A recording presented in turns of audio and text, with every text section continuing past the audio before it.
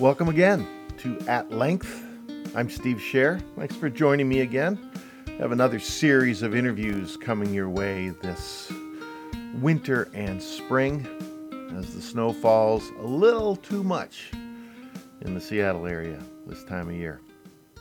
For many reasons, humans have developed ways of thinking that deny animals emotions. This time we're going to talk about animals, their emotional intelligence, and their consciousness. We have viewed animals as bundles of rigid instincts. Science has, anyways. Automatons acting only on stimulus and response. But that's changing.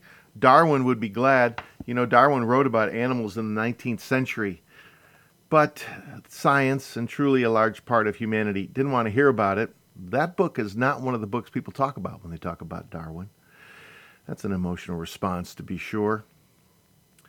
Based in part on our need maybe to use animals for our own purposes, as food harnessed into efficient factories, as labor lashed to machines, as test subjects, for helping us understand ourselves. So any crack in the armor of our determination to deny other living creatures emotions similar to our own would only make our efforts more difficult. Because humans, just like animals, as the current science reveals, have an innate sense of fairness. And maybe sometimes we look too hard, we'll realize that we're not being fair to animals. Frans de Waal is a Dutch-born primatologist, ethologist. He's professor of primate behavior and psychology at Emory University in Atlanta. He does much of his science at America's oldest and largest primate center, the Yerkes National Primate Research Center in Georgia. He is director of the Living Links Center at Yerkes, specializing in behavioral studies of monkeys, apes, mostly on social behavior and intelligence, social reciprocity, conflict resolution in primates, all to better understand human evolution as well as animal evolution. He's the author of many books, a number of scientific papers, all taking a look at what animals do reveal about their intelligence and their emotion. Dr. de Waal is coming to Town Hall March 19th in Seattle, 2019, at Seattle First Baptist Church on First Hill. He's going to talk about his latest book, Mama's Last Hug, Animal and Human Emotions. This book and much of de Waal's work scientifically explores the emotional life of animals. Hello, Frans de Waal. I appreciate you talking to me. I have a lot of questions about the book, but let me start with something different. I also had another interview today with somebody who's coming to Town Hall who's a novelist and a scholar. She writes a good deal in psychiatry journals and neurobiology journals. Her name is Siri Hustvedt. And I asked her, and she writes about memory, she writes about story, she writes about narrative.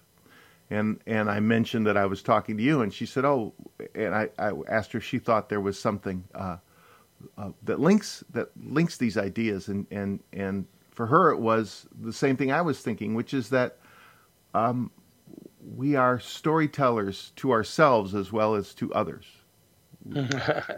And we shape our reality through the stories we tell ourselves. Well, that's an interesting thing because I have a sort of two-track career. One is writing these popular books, which is full of stories.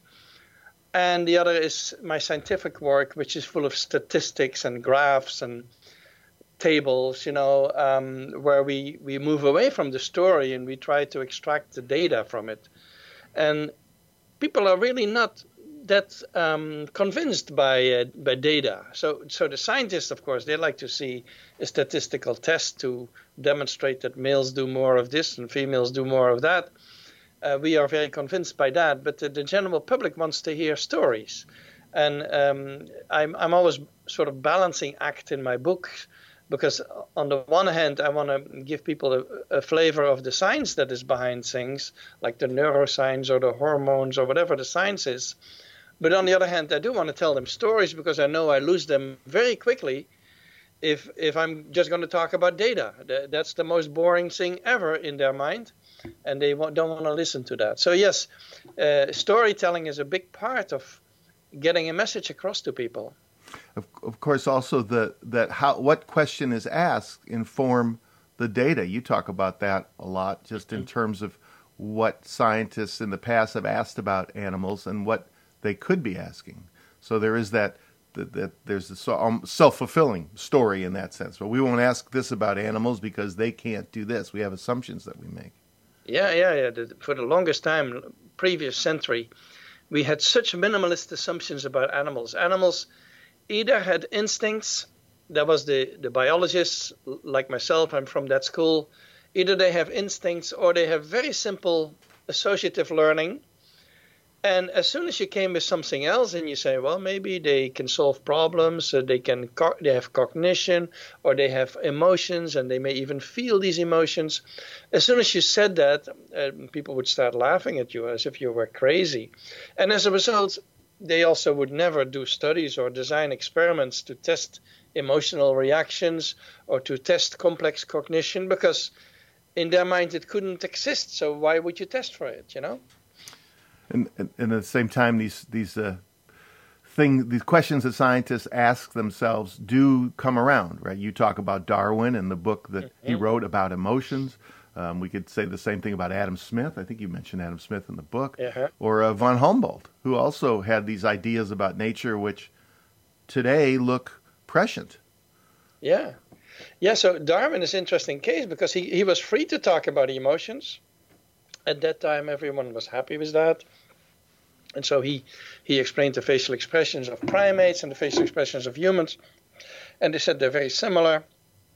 And he would argue that since we have similar expressions under similar circumstances, you have to assume that the emotions are the same too. And that was all fine. But that book by Darwin, The Expression of the Emotions, it's called, that is the only book by Darwin that disappeared from view for a whole century. It's the only book that went out of print and no one looked at it anymore until recently, until the psychologists like Ekman and so on started looking at facial expressions again. And then we dug up that book, but it was forgotten because it was a taboo topic for a long time, and now it's coming back finally. And so in my book, I try to bring back that same topic that Darwin already had. Well, it didn't fit the narrative of as science was unfolding in the 1800s and the 1900s, did it? No, we had to be objective. We had to be very objective, and objective meant that you were distant. You didn't give your animals names, for example. That would be getting too close to them. And you would not test them under natural circumstances, or you would take a rat out of its box and move to another room where you had the setup for your experiment. So that rat is, of course, at that point totally nervous because it's removed from its familiar environment. You're going to test the animal under suboptimal circumstances, I would say. And then you find that, yes, they press the lever to get their rewards and stuff like that. It's extremely boring science, actually, but that we had the previous century. And now, finally, we have all these young students of animal behavior who are doing experiments on cognition, and they have given up on even reacting to the behaviorists who keep pestering them with their theories. And I think many of us have given up and said, well, you keep your theories to yourself. We have our own agenda now. Say, how did you, personally, manage to keep the work going when you would go to these conferences and people would laugh? I think you recounted times when they laughed at some of your papers, but other times where they would just discount them. What was it in you that kept you, strong? Well, I think I know my animals. So, and I'm very close to the animals I work with. So if I go to a conference, and so in the 1990s, for example, I was the first one to talk about empathy and sympathy in animals, and we had a lot of good evidence, I think, for it already at the time, and that has only grown over the years. And I would talk about empathy, and yes, people would laugh. This was the silliest idea, that animals could have empathy, even though anyone who has a dog, I think, knows that animals have some degree of empathy, but they thought it was the silliest idea. And for me, since I'm very close to my animals and I see them every day, and I'm basically primarily an observer, for me this was so obvious that they had it that I felt immune to criticism by people who work on pigeons or rats. The typical behaviorists, they don't work on primates, and they work on small-brained animals. And I think even rats are totally underestimated. Rats have probably lots of empathy too. But anyway, I was immune, I felt, to that kind of criticism, because what were they talking about? They were not talking about the animals I know firsthand. They were talking about some abstract concept that they had in their head. And so for me, that was never an issue. And in addition, I should say that the primatologists never objected much to it. It was the people outside of primatology, people who were in the labs with the animals that they had. But it was very rare for me to encounter a colleague who studies primates to say, no, that's an impossibility. Also, when my book Chimpanzee Politics came out, which at the time was quite provocative, it was not the primatologist who would object to it, because they had seen baboons do things and chimps do things. They knew what was going on. And so it was the outsiders who had a preconceived opinion about animals who were objecting to it. By the way, just because you mentioned rats and you talk about data, what was the experiment that was done with laboratory rats that showed their empathy? They were put in a companion was put in a glass container.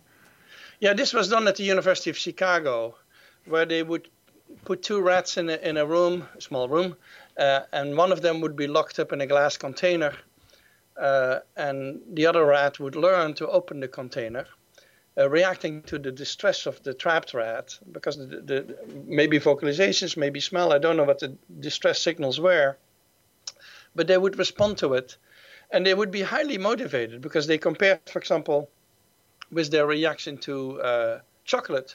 If you put chocolate pieces in a glass container, they would actually often first liberate the other rat before they would get to the chocolate. They were highly motivated to liberate that companion for them.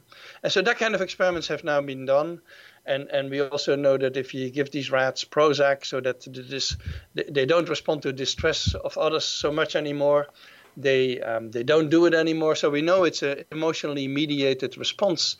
And that kind of experiments, there's now all sorts of studies. We here at Emory, we did a study of empathy in voles, where for the first time we could do neuroscience, because I work with elephants and primates, and I never do neuroscience on them. But in the voles we did that, and we found that oxytocin is involved in the empathy response, and that you can measure it physiologically. And our conclusion was that the empathy reaction of rodents is probably very similar to the empathy reaction in humans, probably very similar mechanisms.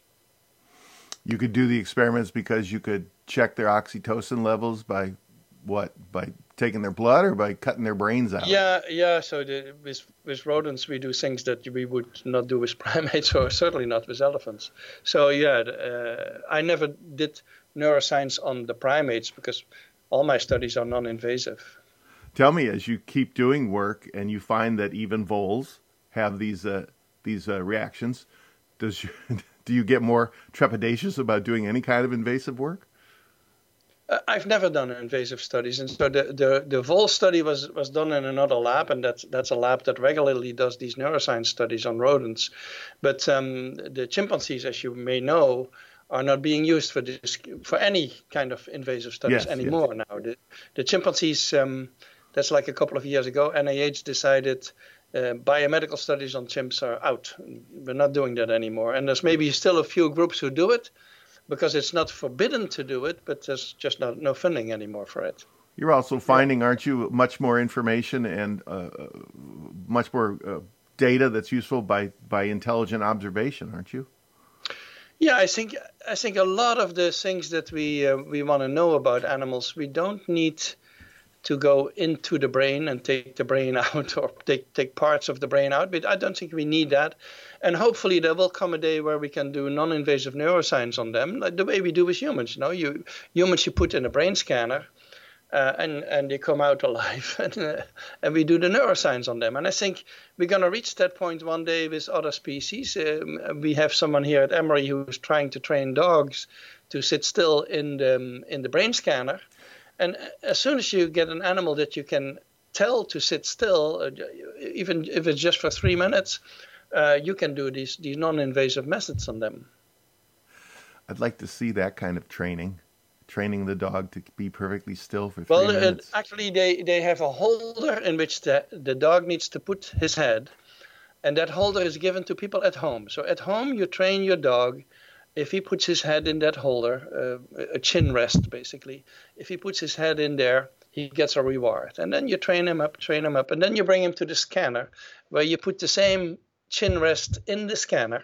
And the dog has learned to put his head in there and hopefully sit still and hopefully doesn't wag his tail too much when he knows that there's rewards coming and stuff like that. You make a distinction throughout Mama's Last Hug about feelings and emotions and how we look at one or the other, or can't look at the other, but how we could extrapolate. What define those differences and how we use them as scientists use them? The word feeling relates to a private experience. And so I can tell you my feelings, and you may believe them because I'm just telling you. You cannot feel my feelings, and you can see my emotions on my face or in my behavior, but you cannot see my feelings necessarily. So feelings are to be kept separate, because feelings, even your feelings, if you say you went to a funeral and you felt sad, I don't know exactly if your sadness is the same as my sadness. So I'm willing to believe you, and I have some sort of vague understanding of what you felt. But feelings are much less accessible, and that's between humans. Now, with animals, I have no access to their feelings. I can guess at their feelings, but I can measure their emotions, though, because emotions are expressed in the body. Emotions live somewhere between the mind and the body. They are always expressed in the body, in behavior, in expressions, in your tone of voice, in your blood pressure, in your temperature, all sorts of things. The emotions are measurable. And so that's why I say in the book that, yes, we can study the emotions in animals, clearly. It can be an objective science. But in terms of the feelings, we have a problem. But I see that same problem with human emotions. So people who study human emotions, they believe everything people tell them, but I don't believe everything that people tell us. I'm here in the psychology department, and we all rely on these questionnaire methods where we ask people to fill in this or that, but I don't trust people as much as the psychologists do. I think people lie a lot. And so in that sense, I'm happy to work with animals where I have to just rely on the observations. They don't lie as much.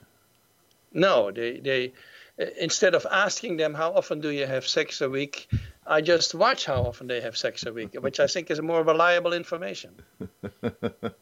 Well, all right. So in terms of emotions and feelings, who's Mama, and why is her last hug important? Well, Mama was the head female of the Arnhem Zoo colony, which is the largest colony of chimps in a zoo in the world. And she was the head for 40 years. So, and I've known her for 40 years. So she's a very important figure. She was not higher ranking than the males, because in chimpanzees, the males are always dominant because they're physically much stronger and they're very cooperative, the males.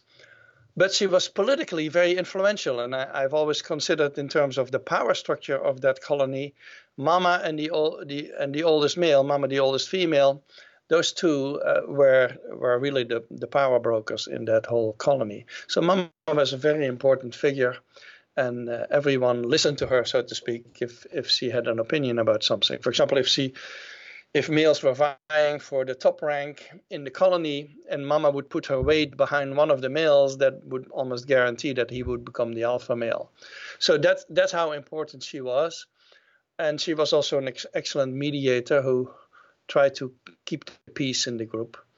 And so I've known her all these years, and my professor, Jan van Hoof in the Netherlands, he also knew her all that time.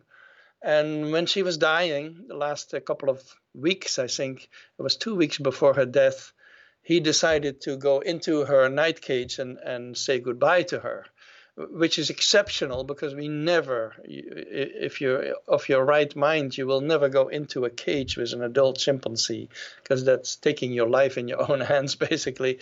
But Mama was so far gone, she was so sick and curled up in her nest, that he decided to do that. And this was filmed, this encounter, and you can find it on the internet. And I think 200 million people looked at it. People were extremely moved. And for me, the important part was how surprised people were about the human-like response of Mama.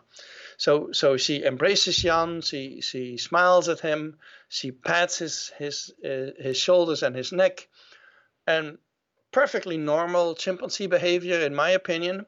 But people were shocked how human-like it looked. And so that's why I have taken this as the title of the book. I thought I need to explain to people that chimpanzees are human-like. Their emotions are very human-like. Their expressions are. The context always is very human-like. And so I need to explain that this is not just some sort of superficial similarity. This is because we are also apes. We're basically the same in terms of emotions. And so that's why I took that as a title. You write that one thing people need to remember and consider is that the ape is as much a product of evolution over the last 5 million years as humans are. That the apes that we live with contemporaneously have also gone through evolution. Yeah, there is this sort of misunderstanding that we are the most evolved species and that other animals stopped evolving. That's a very strange idea. Are we more evolved than an octopus? Are we more evolved than a crow or a raven? I don't know. And why would you assume that other species stopped evolving? Evolution is a continuous process. And so we descend from a common ancestor with chimps and bonobos that lived 6 million years ago, or 5 or 6. And since that time, we have changed. Obviously, we have changed, but chimps and bonobos have changed too. And so if we now look at a chimpanzee, we're not looking at our past, we're not looking at our ancestor, we're looking at a fellow traveler in evolution who has maybe changed even more than us. I think, for example, the genetic diversity of chimpanzees is much greater than in our species. And so maybe there has been more evolution going on in their lineage. I don't know if that's the way to say it, but certainly you don't want to look at a chimpanzee or a bonobo as some sort of ancestral species, because they come from the same ancestor. So they're more brothers and sisters than that they are our parents, so to speak. Well, and you talk about how emotions are embedded in our mammalian brain, and therefore in reptilian brains. I mean, these mechanisms go back in time, and however sophisticated they are, they have a basis in biology. Is that notion becoming more accepted in modern science? Yeah, I think we're seeing more and more that all life forms are basically the same, based on the same principles, plants and animals. There's a lot of work now on plants and how they perceive the world and how they react to the world. I'm not sure that plants have experiences the way we have feelings, for example. For animals, I'm willing to assume that they don't just show emotions, but they also feel emotions. For plants, I don't know, but all forms of life are based on the same principles. And so you can do a study of depression in fish, for example, or self-recognition in fish, which recently was a study that came out, or learning in bumblebees who can learn certain things, or insects. The octopus is another example. So it's not just mammals. For mammals, of course, I assume essential similarities across the board, from rats and elephants to humans and chimpanzees. But even if you go beyond them, you see many of the same sort of processes. I've often wondered if that increasing, all the science that's coming out and increasing recognition in some ways may help people preserve the creatures that are disappearing across the planet. But I guess that asks people to have a kind of empathy across species that doesn't always show up, huh? Well, the story of humans is, of course, that we are multiplying. If there were fewer humans in the world, yes, we could probably preserve a lot of the other habitats and other species, but we are occupying so much land and we need so much food. That has become really a struggle. My only hope is that, of course, the population growth of humans is going to slow down, and at some point it may even decline. So my only hope is that at some point it stops and that we can preserve the rest of what remains, That must be hard. I mean, it's hard for me as just an individual. Must be harder even for somebody who spends so much time working with those other creatures. Yeah, the thing is that the apes are really under pressure. I don't know if you've read the report on the orangutans in Borneo. 100,000 orangutans disappeared in the last 20 years. That's about half the population of all the orangutans on Borneo, which is a very large island in Indonesia. So if 100,000 apes disappear, that means there's enormous pressure. So it's partly because they're cutting down the forests and putting palm oil in. It's also partly because they shoot orangutans on sight if they come out of the forest to steal food from the farmers. And so, it's a desperate situation for many of the apes at the moment. And so when people say such things like, would they still evolve? Could they become as intelligent as us? And people still want to ask these questions. I'm just going to be happy if they survive. I don't want to even think about their evolution. I'm going to be happy if we have wild apes surviving into the next century. One of the chapters in your book is about. I know you've written about it before, but in this book, will to power, and that you end the chapter by saying emotions can be good, bad, and ugly, which is as true for animals as it is for us. What we're learning about ourselves and about animals is that these things flow through us and that they are hard to contain. Mm-hmm. How do we? It's just back to the question of trying to convince farmers not to shoot the orangs. They have their own short-term interests at stake. It seems very difficult.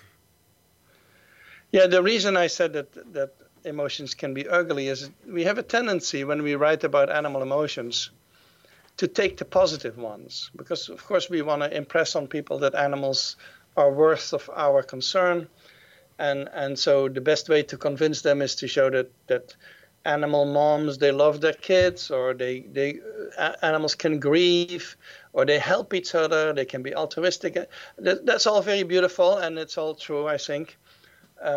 But animals also kill each other, and animals are not always nice to each other, just as humans are not always nice to each other. And I felt it needed to be emphasized that we also have these other emotions, just like we do in chimpanzees and in all sorts of species.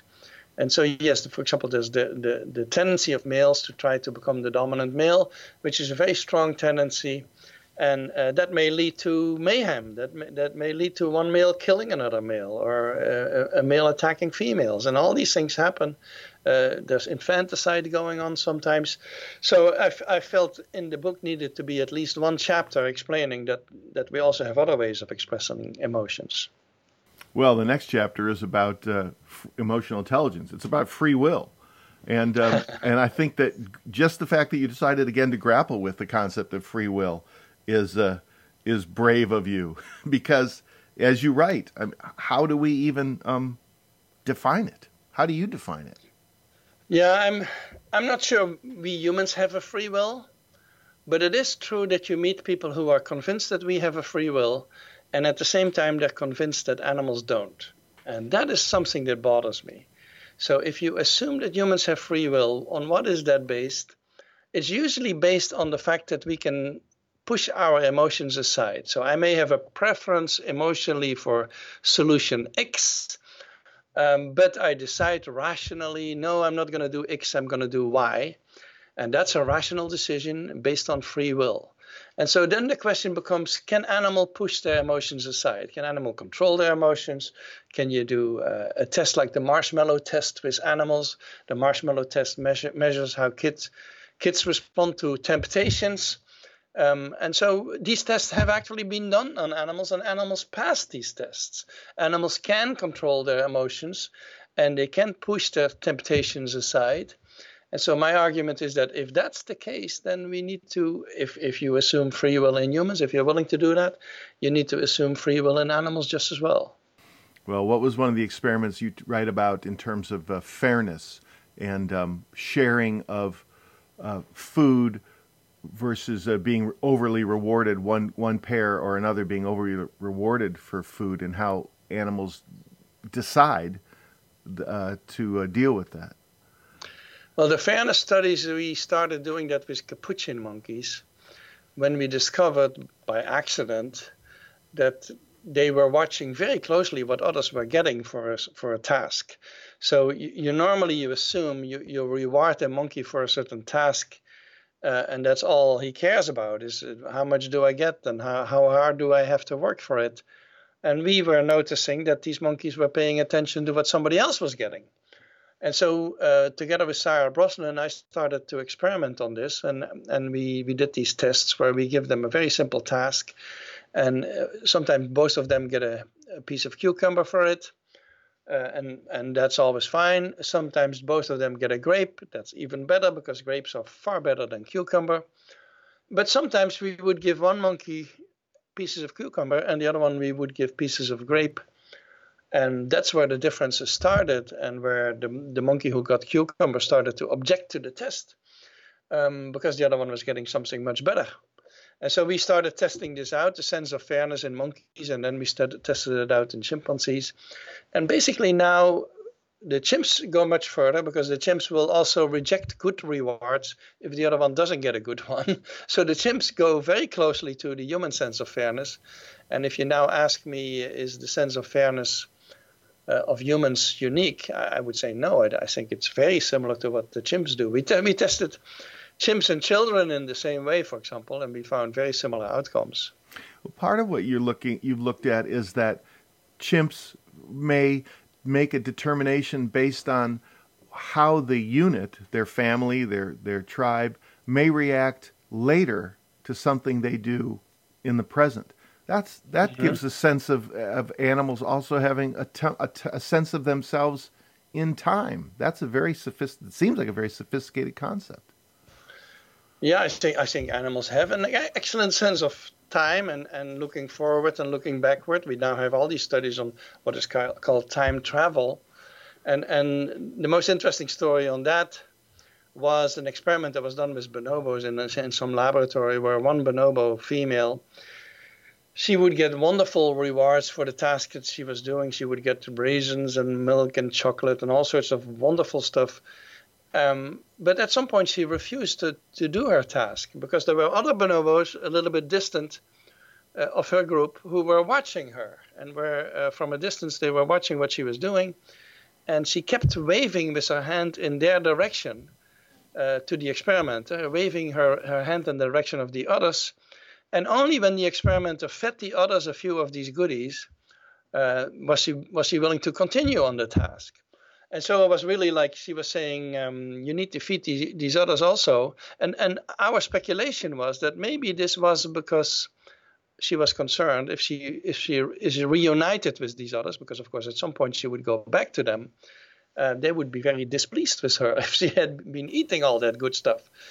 And so they seem to understand that, and I think the human sense of fairness is related to that also, to understand that it disturbs the relationships if you take too much. It's a bad thing for your relationships. And she was realizing that, and I think that's also where the human sense of fairness comes from. That's an amazing concept, though, that the animals, and humans too for that matter, have a sense of this other thing, not in them, not in me, but in our interaction and what is between us. Mm-hmm, mm-hmm. Yeah, I think many of these social emotions that we have and that we have always claimed for ourselves, you can find in other species. We have this whole theory in psychology that we have only 6 basic emotions. That's based on facial expression research, because we have 6 basic facial expressions for certain emotions. And so anger and fear and happiness, all these things are called basic emotions because we have faces for them. And all the other emotions that we have, maybe 100 of them, all the others, they are secondary, meaning that they are cultural inventions that we came up with and that are different from what animals have. And I think that's a silly idea. I think all the other emotions like jealousy and love and hope and pride, all these other emotions that we call secondary are also present in other species. And so that's why I argue in the book is that emotions are like organs. There's not a single organ in my body that you don't find in the body of a rat. All the organs are preserved across species because we all need lungs and a heart and liver and a spleen. We need all these things. And I think for the emotions, it's the same thing, is that I don't have necessarily emotions that are different from those of a rat, even though some of them may be more sophisticated or more developed or used under more circumstances, but they're not fundamentally different. And it also begs the question of whether, in some ways, some animals have more sophisticated emotions than humans. Well, I've heard that argument, for example, for cetaceans. So like killer whales and dolphins, they may have more affiliative emotions, in the sense of emotions that relate to bonding and connection. And this is based on brain research on them. It's a possibility. I don't know. You've done this work how many years now? Oh, I've worked for at least 40 years on the primates. I started in the Netherlands with studies of politics in the chimpanzees. And then I moved to the US and I worked for 10 years on macaques mostly, which are monkeys. And then I started working on bonobos also in that time. And then I moved here to Emory University in Atlanta, where I became more experimental. I started to do experiments. So not just watching my animals, even though they always lived in groups and I always watched their behavior also, but also calling them out into a room and testing them on a computer or do some experiment to see if they want to share food and things like that. And so that's the work that I did here at Emory University. Do you ever want to retire? I am retiring, but I keep writing and lecturing. But as far as my research is concerned, I don't have a big research team anymore as I used to have. Just because you're slowing down? Yeah, I'm slowing down and doing other things. Things that are as much fun? Yeah, I hope so. I for example, I like writing books. I've always liked that, and so now I have more time to do that. I see. Do you have animals at home? Do you have dogs or cats or birds or rats? We've always had cats at home. All my life we've had cats, multiple cats, and I love the cats. But we now phase them out. We wait till the last one died, and because we want to travel a bit more, like we often go to Europe, for example, and so I don't want to have the animals at home anymore, even though later maybe we will have them. And I have a lot of fish. I have 2 enormous fish tanks. I've actually more than 2 tanks. I've never lived without fish. Since I was, let's say, 6 years old, I've had fish, and I still have fish. And I'm a big lover of fish. And I have tropical fish tanks. As a scientist who studies emotions and feelings and cognition, what's the attraction to fish? Well, fish have all of that. So people don't see that, because normally what you see is a school of fish, let's say 1,000 of them moving together. Well, that's not the fish that I have. Fish can live in pairs. They can be parents. They can care for their young. They defend their territory. They sometimes know each other individually, and they have a little rank order among themselves. Fish are far more interesting than people think. And we now have all these studies showing that fish feel pain. At least they remember places where they have encountered pain, let's say it that way. So we have all that evidence, and I think fish are a very interesting group of animals. I can't remember the fish that I had right now. It's escaping me, but in our big tank, it was the one who had a little electric discharge. It was pretty big. It was already about 7-8 inches by the time it passed away. Lived a long time, but it seemed to recognize our approach. Definitely recognized when food was going to be dropping in from the top. Of course. I have a place in one of my tanks. I have put a place behind glass because I have some fish who eat my plants too much, and so I want to protect the plants. And they can go to that place through a particular hole, and they're not allowed to go in there. So each time I approach that tank, the fish who illegally have entered my planted part of the tank, they squeeze out very quickly because they know I don't want them there. So they have the same responses. They recognize individuals. They know the time of feeding and so on. Yeah, I think fish can learn very well. And in terms of the chimps that you still work with, when you work with them, do you have particular friends? Yeah, there's always chimps who are my friends and who are happy to see me and respond to me and show their kids to me. And there's always chimps who I have a close relationship with. There's other chimps who are much more aloof and they couldn't care less that I come. Because I'm not, chimps have friends, that the people who give them food, and they have enemies, which are, let's say, the vets who sometimes dart them or look at them when they're sick. And I'm sort of neutral in the sense that I don't feed them and I don't treat them when they're sick. So I'm basically a neutral person. But there are chimps who clearly see me as a friend and recognize me, yeah. They show their children to you. Yeah, chimpanzees, when they have a new baby, they may want to show it to you, yeah. Really? Just like hold it out the way a human parent would hold out their little child? Well, the most interesting one was a female named Lolita who had a baby, and she wanted to show it to me. And she crossed her arms, because the baby was clinging to her. She crossed her arms to take the two little hands so that when she moved it away from her belly, she could unfold it in the sense that the face of the baby was facing me. So she made the movement. She clearly understood that I wanted to see the face, not just the back of the baby. So yeah, they take your perspective. And chimps have that capacity. And we know that now from research is that they have theory of mind and all of that. So yeah, they do that. So we've been talking about Mama's Last Hug, animal emotions, and what they tell us about ourselves. But your last book, popular book, Are We Smart Enough to Know How Smart Animals Are? Are we? I'm an optimist. I think we can figure most of these things out if we are open-minded enough. The trick is to look at the animal at the world from the animal's perspective. So to do tests that are appropriate to the animals, and this is a big challenge. So, for example, when people tested the tool use capacities of elephants, they would give them tool tasks that were perfectly fine for a monkey or a human, but not for elephants. And so the tool task was they would put food outside of their cage and give them a stick and see if they wanted to use the stick to bring it inside. And the elephants did not do that. And it's only much later that they developed a test where the elephants could reach food that was hung very high, but they would have to move a box underneath the food so that they could stand on the box. And that's what they did.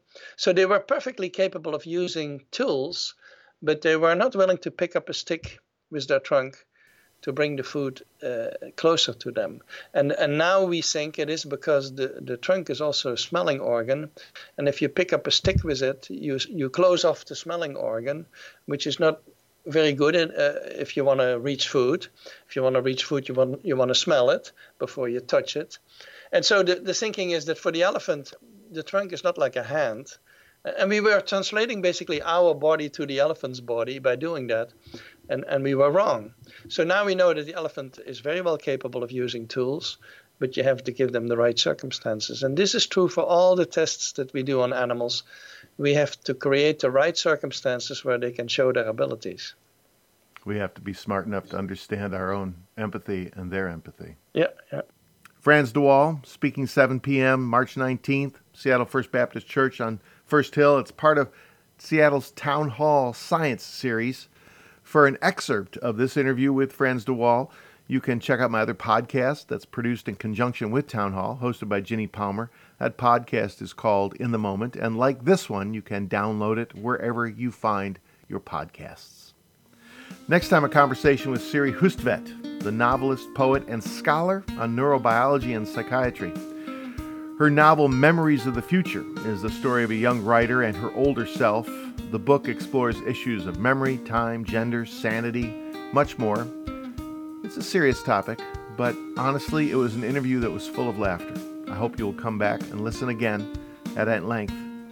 At Length this season is supported in part by Town Hall Seattle. It's a great organization If you're in Seattle, you should check it out. And if you're not, you can go to their website or subscribe to the podcast that they put out, all full of lectures from various scholars and authors and thinkers and musicians who come to Seattle and talk about their ideas before a live audience.